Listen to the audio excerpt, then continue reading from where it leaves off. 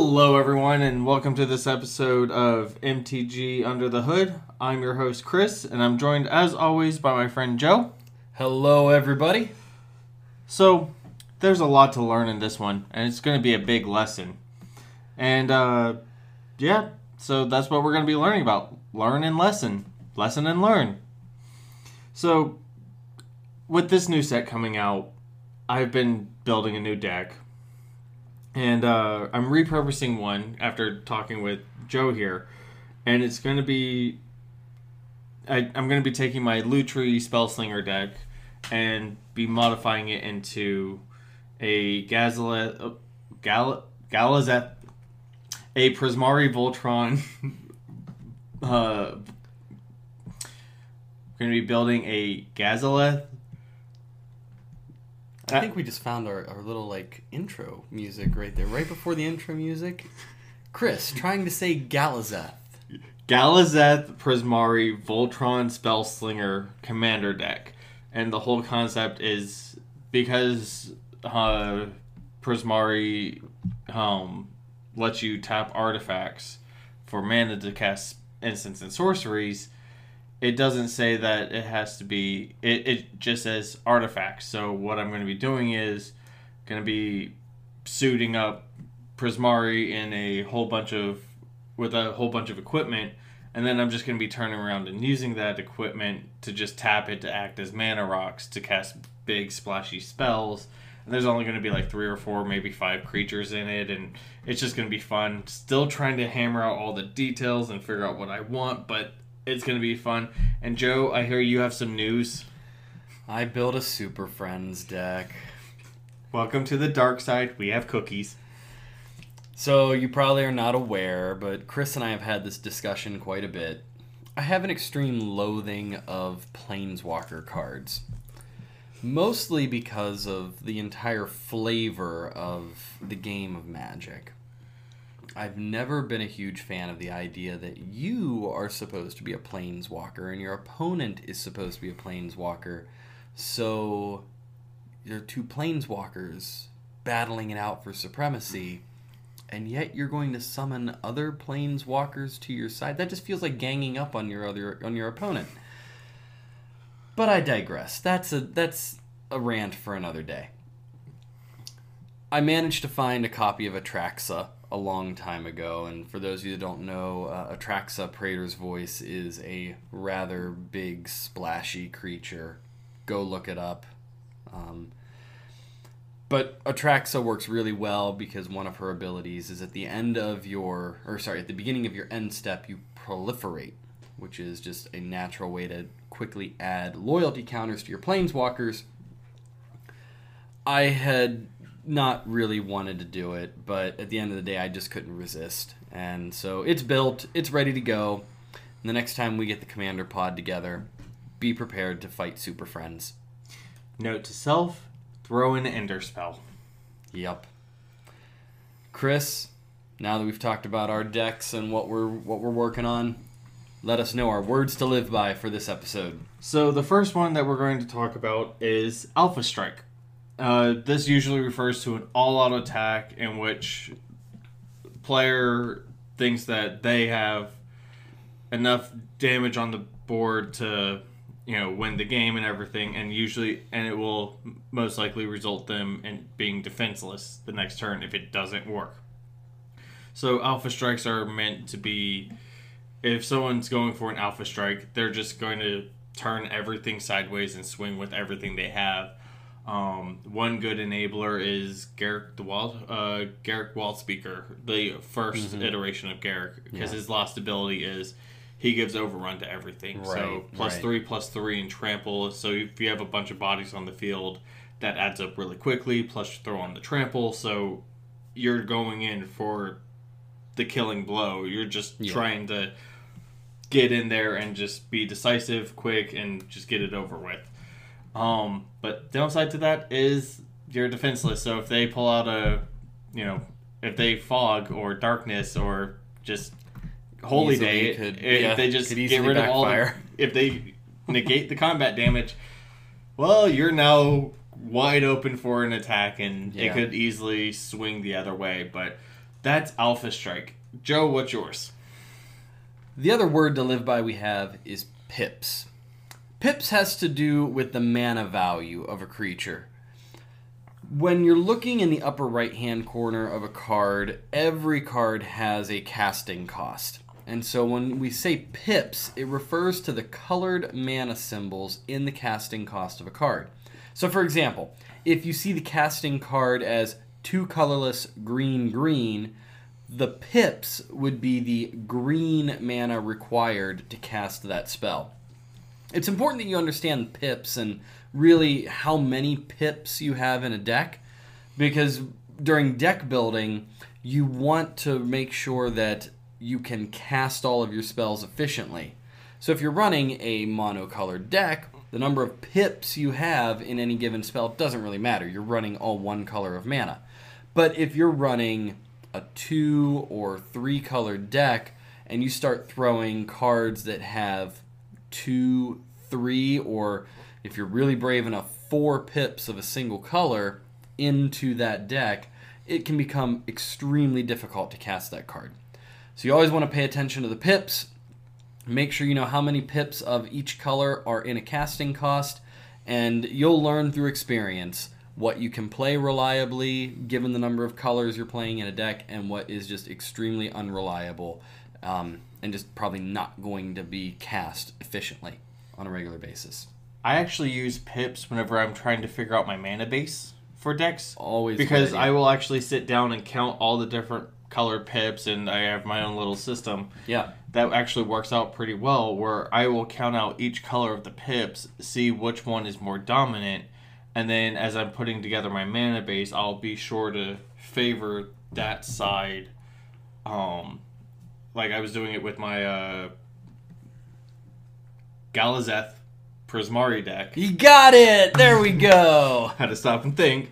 And so like as I'm building the mana base for that, my rough draft of this one right now, at least I sat down and counted out all of the mana pips, and there's a lot of them given that it's a commander deck, and so I was like, okay, I think surprisingly in a Prismari deck, my reds are higher.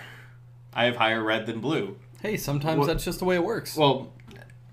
Yeah, but if you're going, usually it's the other way around. Sometimes it's just the way it works. And so I noticed that I have more red than blue pips, and so whenever I'm building my mana base, I made sure I always try to start out as equal as possible. Like I start out with equal lands, and then I'll take one out, put one in, and till I feel like it's a good spot, and then I'll kind of play test it a little bit and then go from there. But pips are really helpful to me just because it's really easy it helps me visualize the deck in a different and way. You'll just hear that word quite a bit when you hear people talking about deck building. Yeah. So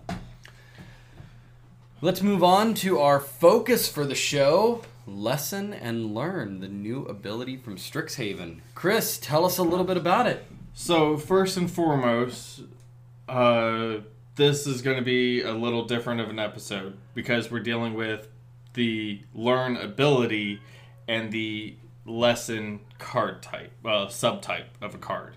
So we're going to be trying to focus on 2 different things in this one. But they both debuted in Strixhaven. And it's kind of an offshoot of Wish cards from the earlier sets being able to pull something from outside the game. Particularly sideboard, Karn, one of the old Karn cards could do it. I think it was the War of the Spark one. Yeah. And then there were a couple other cards here and there that can pull it. So it opens up the possibility to try and change the dynamic of the game by pulling something from outside the game. Yeah. Well, and make no mistake, even though we are talking about 2 different ideas here, they are extremely connected, and so that's why they are going to be in the same episode, because you can't get a lesson card unless you learn. Mm-hmm. Well, you can't get it from your sideboard unless you learn. Yeah. So, yeah. So with that out of the way, let's learn about the rules. All right, everybody, here we go. Rules time again. So, the rules for this one are going to be a little bit different. Learn is actually a keyword action. All right. And it is a keyword action is a single word that's provided to describe an action the player is going to take. So I've actually included the rules real quick for a keyword action. This is 701.1. Most actions described in a card's rules text use the standard English definitions of the verbs within. But some specialized verbs are used whose meanings may not be clear. These keywords are game terms. Sometimes reminder text summarizes their meanings. And that is all stated under 701.1 just to give you some idea of what a keyword action is. So, the specific rule for learn, 701.45a. Learn means you may discard a card. If you do, draw a card. If you didn't discard a card, you may reveal a lesson card you own from outside the game and put it into your hand. And keep in mind, a lesson card is a specific subtype of sorcery card. In this case, they all happen to be sorceries from the Strixhaven set. But it's a specific type of sorcery card that you can put into your sideboard and you can go get it. And when they do say from outside the game, in most cases, they are going to mean your sideboard. Very rarely, unless you're doing just a casual kitchen table game and nobody cares, are you actually going to be able to just go grab any lesson card you like have in a deck box over in the other room. No, it's going to be from outside the game means from your sideboard. So, like I said, a lot to go into it, and we'll break down a little bit more learn and the different things you can do as we go on. Chris, let's talk about some of our featured cards. Alrighty, so the first one we are going to cover is Pop Quiz. This one is a learn card, so this is how you get to your lessons. Pop Quiz, it costs 2 and a blue. It's an instant, and it's draw a card and learn. Well, draw a card, learn. 2 separate instances of text. This one, you pay 3 mana, draw a card, and then you get to grab something. Or if not, then you get to rummage. Yeah, the Pop Quiz, on its surface, it seems kind of overcosted, but especially if you're able to take advantage of that learn mechanic where you can go pick a specific card from your sideboard, that has some real potential to it. So, and you get to draw a card from your library too. Oh, yeah. So, I mean, there's different ways that you can go with this. I mean, if you have things that let you draw additional cards. If you're drawing cards, I think, was it the Fairy's Tutelage or something like that, where if you were to draw a card outside of your draw step, you draw an additional one. Well, with this, you now pay 3 mana, you get to draw 2 cards and grab something else. Exactly. And also, so one question that I have just now thinking about it, because it says draw a card, then learn, does that mean you can draw a card and then discard it and draw another one if you learn off of the draw? Or is it because it's on the same card?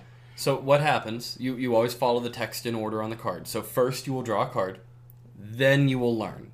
So in essence, yes, you could, if you chose to use the discard then draw function off of learn, you draw a card off of Pop Quiz first, then you do the learn. And if you want to discard the card you just drew to draw another card, you can do that. Granted, then you will not be able to get a lesson card from your sideboard. But you'd follow the text in order on the card. Yep, and we'll get to that when you want to do that later later on in the episode. And Joe, what's our next one? Our next card with learn is a creature. It's called Professor of Symbology. It is a core cleric creature for 1 generic and a white. It has power toughness 2/1. When Professor of Symbology enters the battlefield, learn. And that's all it does. It's a great little, aggressive blocker that allows you to learn. And there's really not much more about it. I mean, being a 2/1 for 2 already, I mean, that's decent. Especially in today's world of Magic, 2/1 for 2, not bad. And you get to learn off of it. So, I mean, not much more to say about that. It's pretty straightforward. I mean, you're pretty much trading that 1 point of toughness to learn. Basically. Which, I mean, turn 2, you get to drop this and grab a lesson to set it up for the next turn. I'm okay with that. Yeah. Even if it's only a 2/1, it's in Lorehold color, so you can bring it back. Right. So, well, and we're going to talk more about when we get to our featured decks. One of them is using Professor of Symbology pretty frequently. So, Chris, what's next? All right, this one, we're going on a field trip.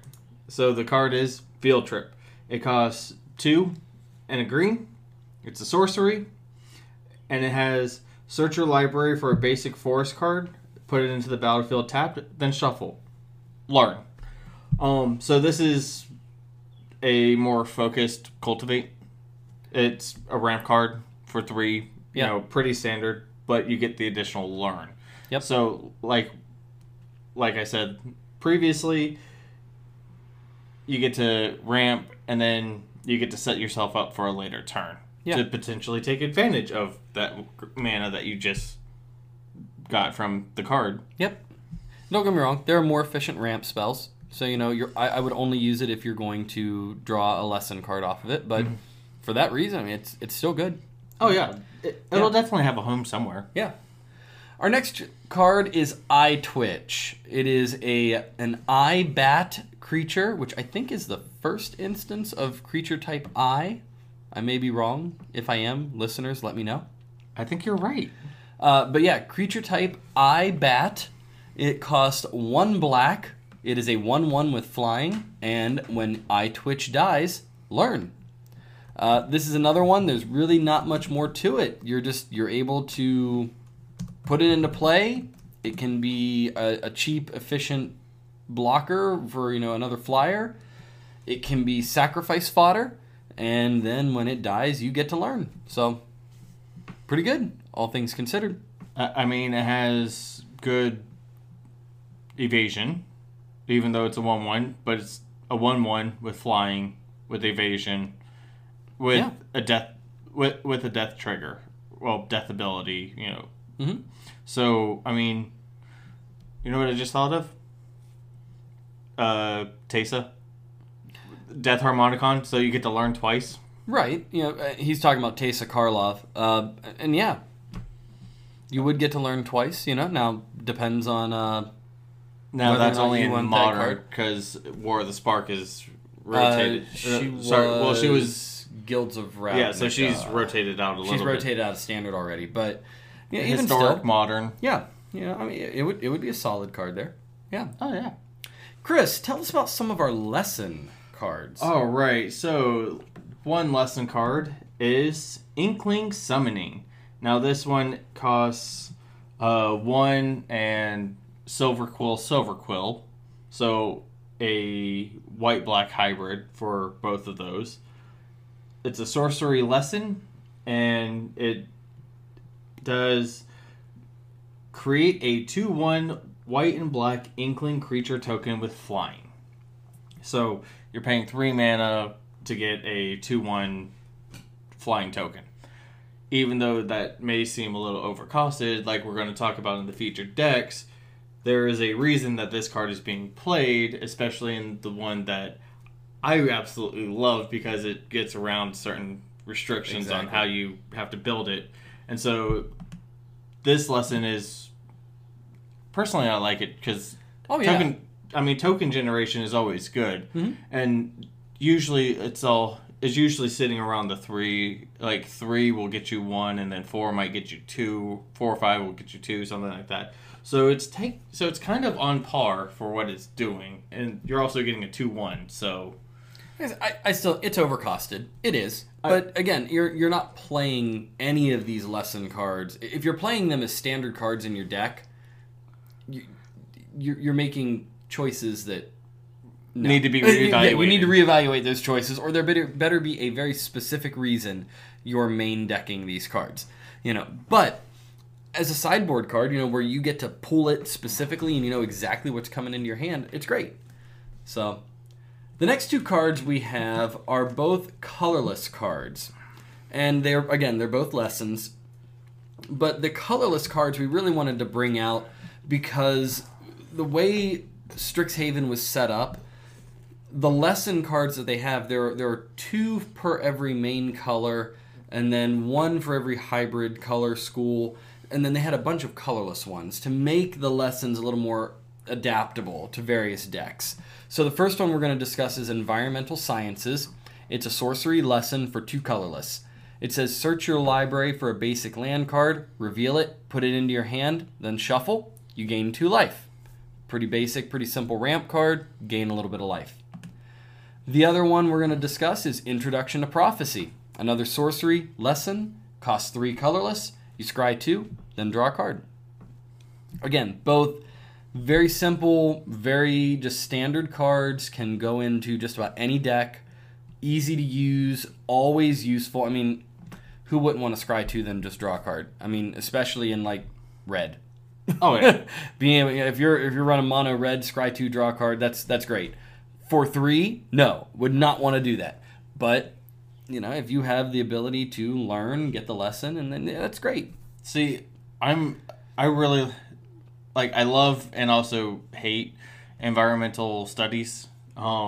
Is that what? Yeah. Yeah. Sorry, environmental sciences. That's it. I mean, it's on par for ramp. It's just that it's hand ramp. So Exactly. it's just, yes, you're going to be able to get a land, Right. but it's going to your hand, and also, but you do gain 2 life. So there's that.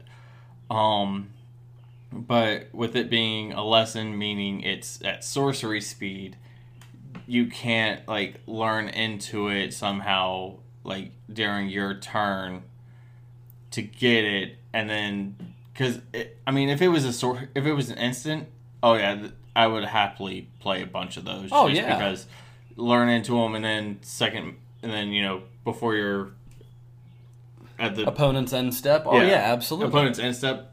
Play that. Oh yeah.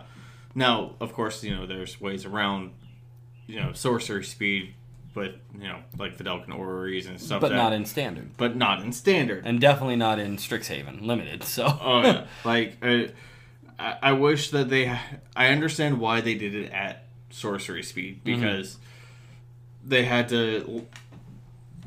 I feel like they did it that way to kind of limit how powerful they could be, so there wouldn't be too much of a power creep. Right. Which, happy to say that, in my opinion, Strixhaven didn't really have that much of a power creep. I mean, there's a couple of cards that are outliers, but not too many. But no, nothing like Eldraine. No. So overall, there's your basic cards to give you some examples of what these abilities are like, and overall they're pretty good. They're balanced, and they all have their uses. The dominant colors for these, when we talk about our learn cards, we have 4 white cards, 4 blue cards, 3 black cards, 5 red, 3 green, 1 in Silverquill, and 1 in Witherbloom. They're fairly balanced. Red clearly has an advantage, but really not by that much. And for the lesson cards, Chris, tell us the distribution there. So for the lessons, there's 2 in white, 2 in blue, 2 in black, 2 in red, 2 in green, 1 in Silverquill, 1 in Prismari, 1 in Witherbloom, 1 in Lorehold, 1 in Quandrix, and 5 that are colorless. So, and again, we talked about that when we were talking about the lesson cards. They wanted to make sure everything was a little equally represented, and no matter what you're drafting, or what you're building from a sealed pool, you had the opportunity to really do the lesson learn mechanic, with it being one of the dominant mechanics of the entire set. All right, our featured decks. Now, I'm going to take the first one because I know Chris is really excited to talk about the second one. So, featured decks, unlike many of the other mechanics we've discussed when we're talking about them in standard, so our mechanics from Kaldheim and from Strixhaven, we actually have some cards that are being featured in standard right now, which is absolutely amazing. So, the first is a Mardu Sacrifice deck. Mardu, if you're, again, don't remember, means the colors are going to be white, red, and black. This deck is using the lesson cards to create tokens as sacrifice fodder. So it's actually using the Eye Twitch, to come in, learn, then it can grab a lesson card. Well, the iTwitch has to die in order to learn. Oh, right. So the iTwitch comes in, you're right, because it's a death trigger. So the iTwitch comes in, they can either sacrifice it or use it as a blocker. When it dies, it learns, they go grab a lesson card that creates a token, and then so they're able to just continue the cycle and grab additional tokens that typically would otherwise take up card slots. So it's a pretty clever deck. It's not going like top tier by any means, but again, this is the first time we've been able to discuss a mechanic actually having a chance in Standard. So we're excited. Chris, tell us about the other one. So this is the one that I just perked up with and got super giddy about because I love it. And so it's a Boros Winota deck in Standard. Winota, Joiner of Forces. Let me just pull that one up real quick.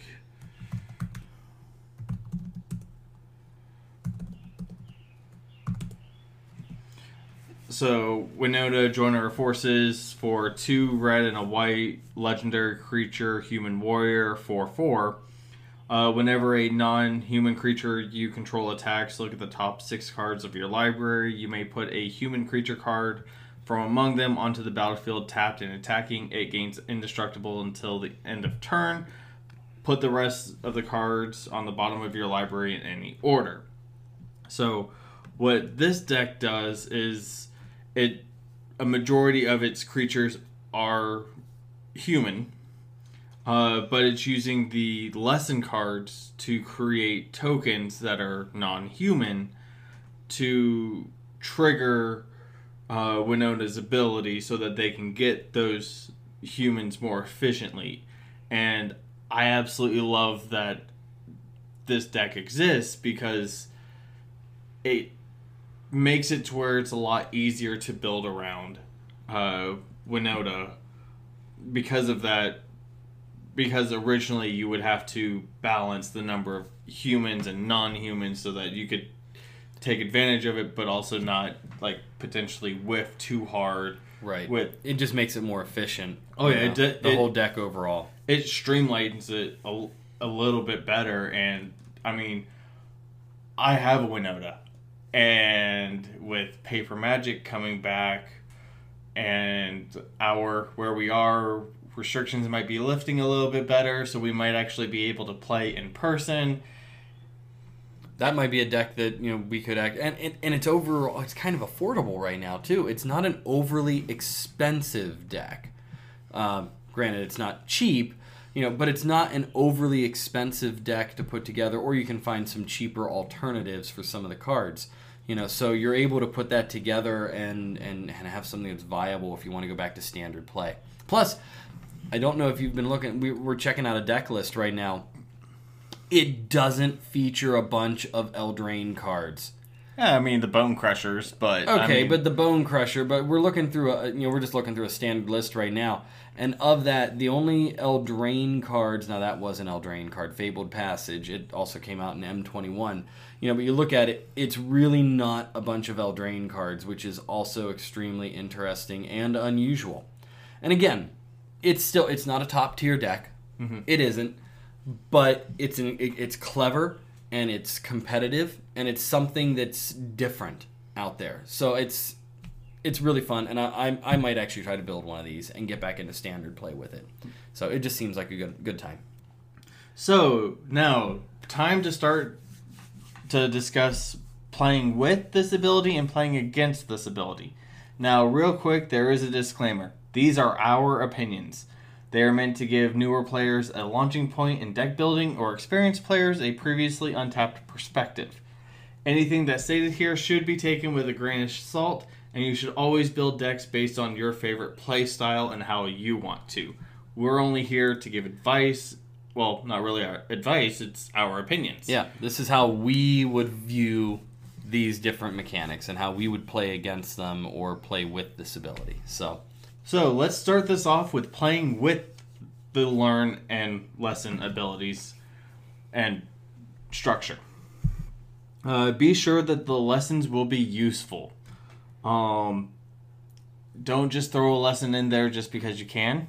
Like with the Mardu Sacrifice, the lessons have a purpose, again, Exactly. as well as with the Winota decks. Especially in drafting and sealed tournament play too. You know, you want, if you're doing limited, you want to make sure that lesson card is going to take up a draft slot. You want to make sure that it matters. All right. Be sure to remember to account for the overcosted mana for the lesson, because all of these lessons are overcosted. So use your mana correctly and plan for them to be a little bit more expensive. Plan your sideboard accordingly. If you're using lessons, you're giving up sideboard slots. So you're getting rid of potential answers to problems, so you have to kind of streamline your sideboard to kind of balance how many lessons you have and how many answers you have for games 2 and 3. Oh, and let's be clear, that really only matters in constructed play. If you're doing a sealed pool or a draft, then all the cards you're not using in your main deck are your sideboard. Yeah. So it's really only in a constructed format where your sideboard is limited to 15 cards that you need to plan accordingly. You'll also want to carefully choose the lesson you want when you have the opportunity to get one. Again, that kind of comes down to planning out your lessons, making sure that they work, and evaluating the game state. Which is the next one. You want to evaluate the game state. Sometimes you will want to rummage rather than grab a lesson. For instance, if you don't have any lessons, just rummage. Or if you need to find an answer to something, instead of grabbing a lesson, if you can rummage to try and you can ditch a land if you don't need it. Mm-hmm. Discard a land to potentially draw an answer. Yes, you're only drawing one, but sometimes top decking wins. Sometimes, you never know. So evaluate the state of the game. See if it would be better to rummage or to grab a lesson. It all depends on how the game is going. No two games are the same, mm-hmm. So just be aware of everything. And Joe, what if you're playing against a deck that's using lessons? Well, if you're playing against a deck that's using lessons, first, plan that you are not only playing against your opponent's main deck, you're also playing against their sideboard. And that immediately gives them a bit of an advantage. So always pay attention for that eventuality. Keep in mind that part of the mechanic for Learn, when they go to pull that lesson card, they have to reveal it to you. They're not allowed to just put it into their hand blindly. So first, if they don't reveal the card, you need to make sure you call a judge, assuming you're at a judged event. You know, if it's casual play, just be like, hey, you're supposed to show me that.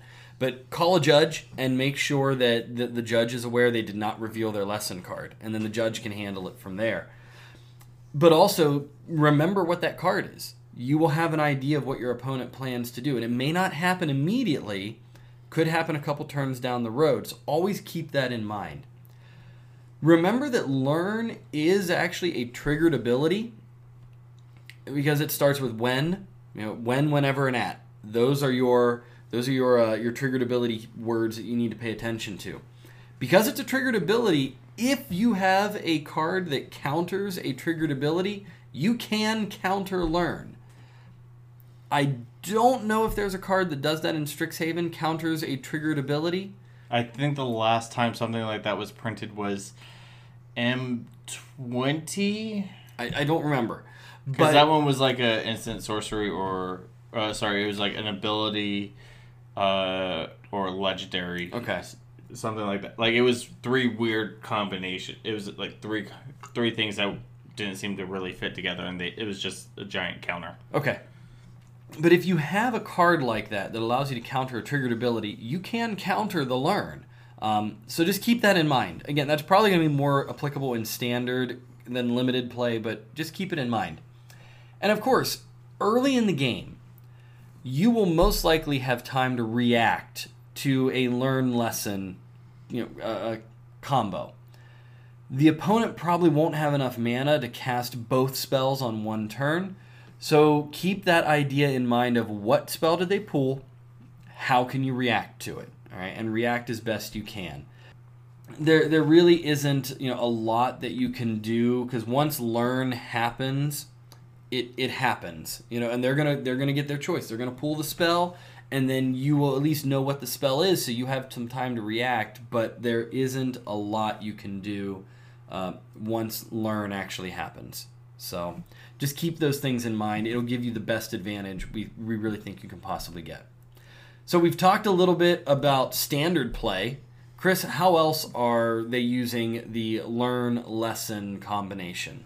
So, in other formats, it's quite useful and limited, just because with that, you are, the cards that you aren't using are still your entire sideboard, so you don't have to limit what you have there. Exactly. So it's quite useful there. And it's actually seeing play in Standard. You probably won't see it in other format archetypes, except there's potential for it to become more popular in those formats as a rummage ability. Maybe. Yeah. Maybe. We really like just I don't said, know. Potential. Yeah. Potential. I mean, if we're right, you heard it here first. If we're wrong, well, we're meteorologists then. There you go, yeah.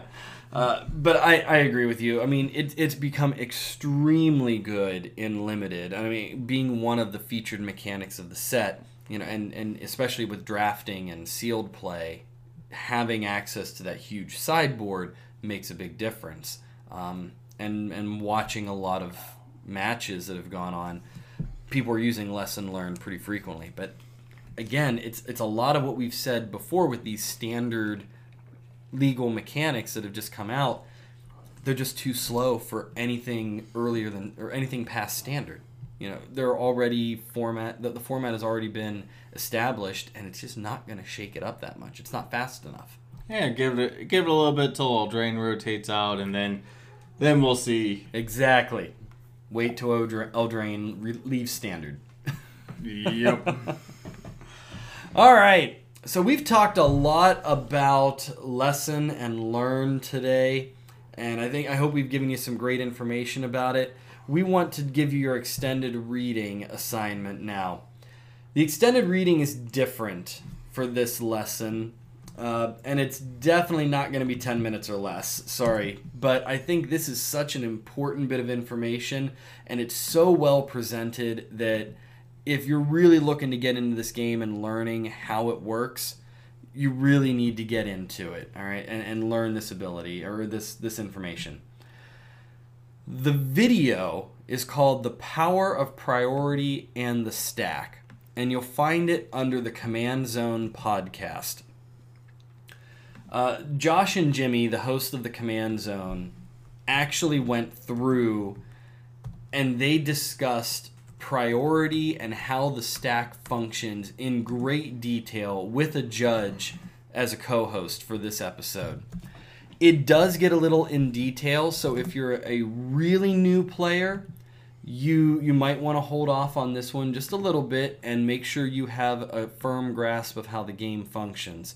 But if you've been playing for any length of time, I highly encourage you, go watch it. They break down what priority means, when you get priority, and really how the game functions. The second half of the video actually walks you through a complete turn and talks about all the passes in priority from player to player. They give some examples, and it's great to see these two guys, Josh Lee Kwai and Jimmy Wong. They have been working together for several years now. They put out great videos about the Commander format, and this one is just such a great video because it applies to all styles of Magic play. All right, so that's our extended reading. Like I said, the video is pretty long. A link will be in the show notes. I highly encourage you, though, check it out. Chris, time to clean up the episode. Let's hear a question from our listeners. What's our question this week? So, this one comes from Just Nobody FQWL. What instant or sorcery from Throne of Eldraine deserves its own Magus card? So, what a Magus is, so there's Magus of the Wheel where you tap and everyone wheels their hand. Wheel of Fortune is everyone discards their hands, then draw 7.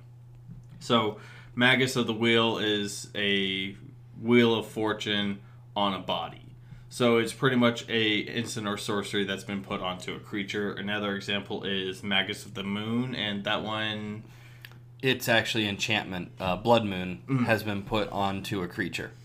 So we decided, let's go through Eldraine and figure out some instants and sorceries. Joe decided on some of the instants, and I grabbed the sorceries. And Joe, let's start with yours.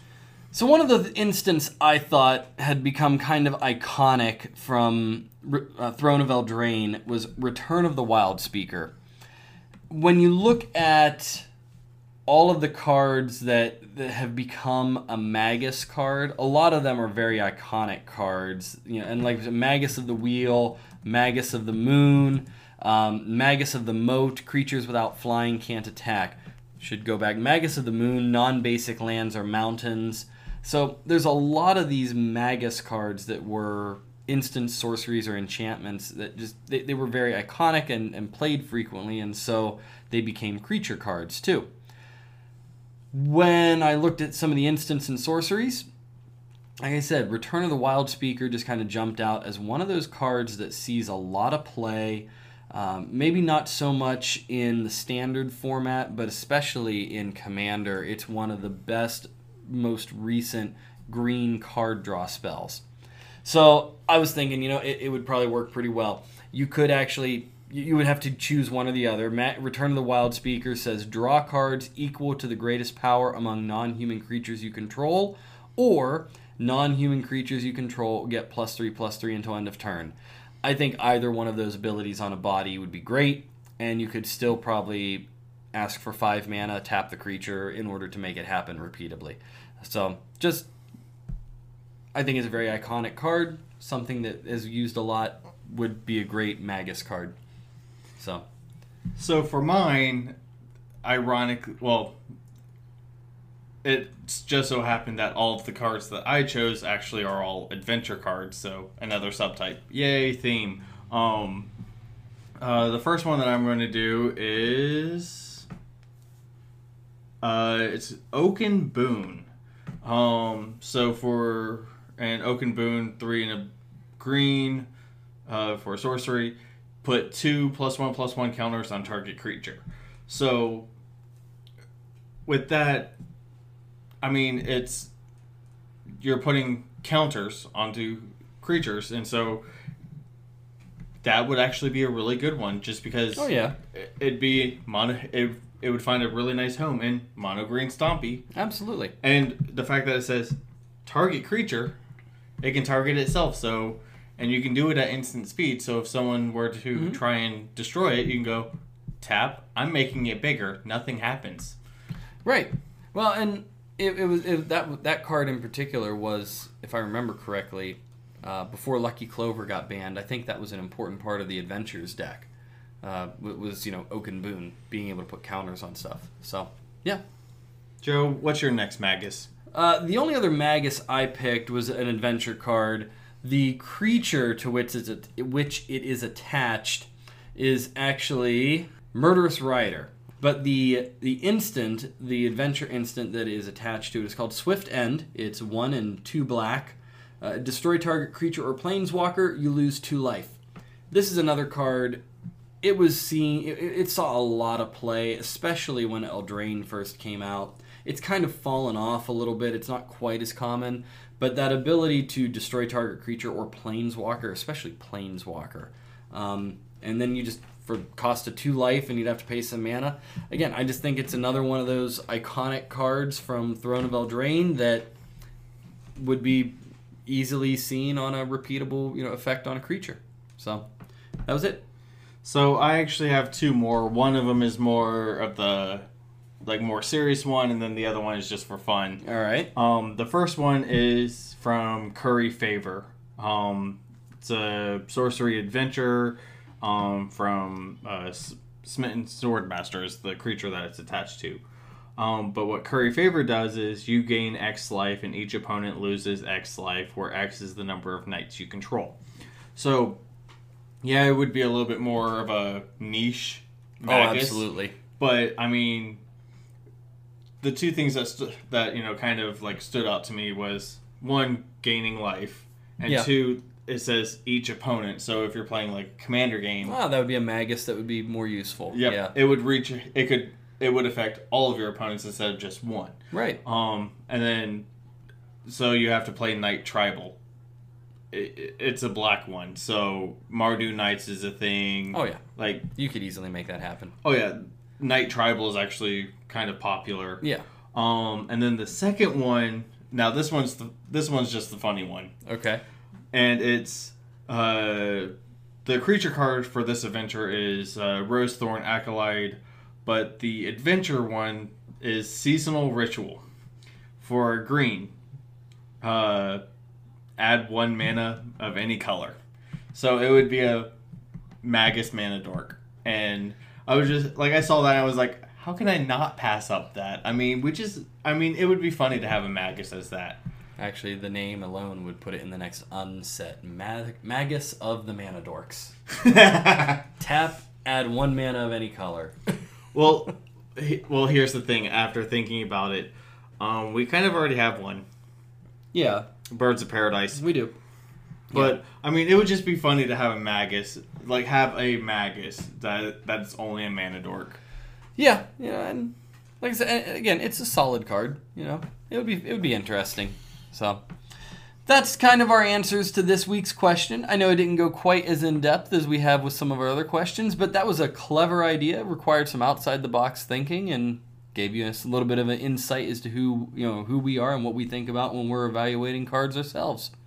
So, Chris, if our listeners have a question for us, how do they get in touch with us? Alrighty, so you can actually contact us 2 ways, by email and Twitter.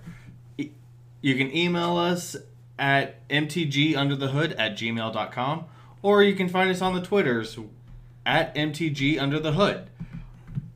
Thank you for listening to this episode of MTG Under the Hood. I'm Chris. And I'm Joe. We look forward to delving deeper under the hood with you in our next episode. Stay tuned.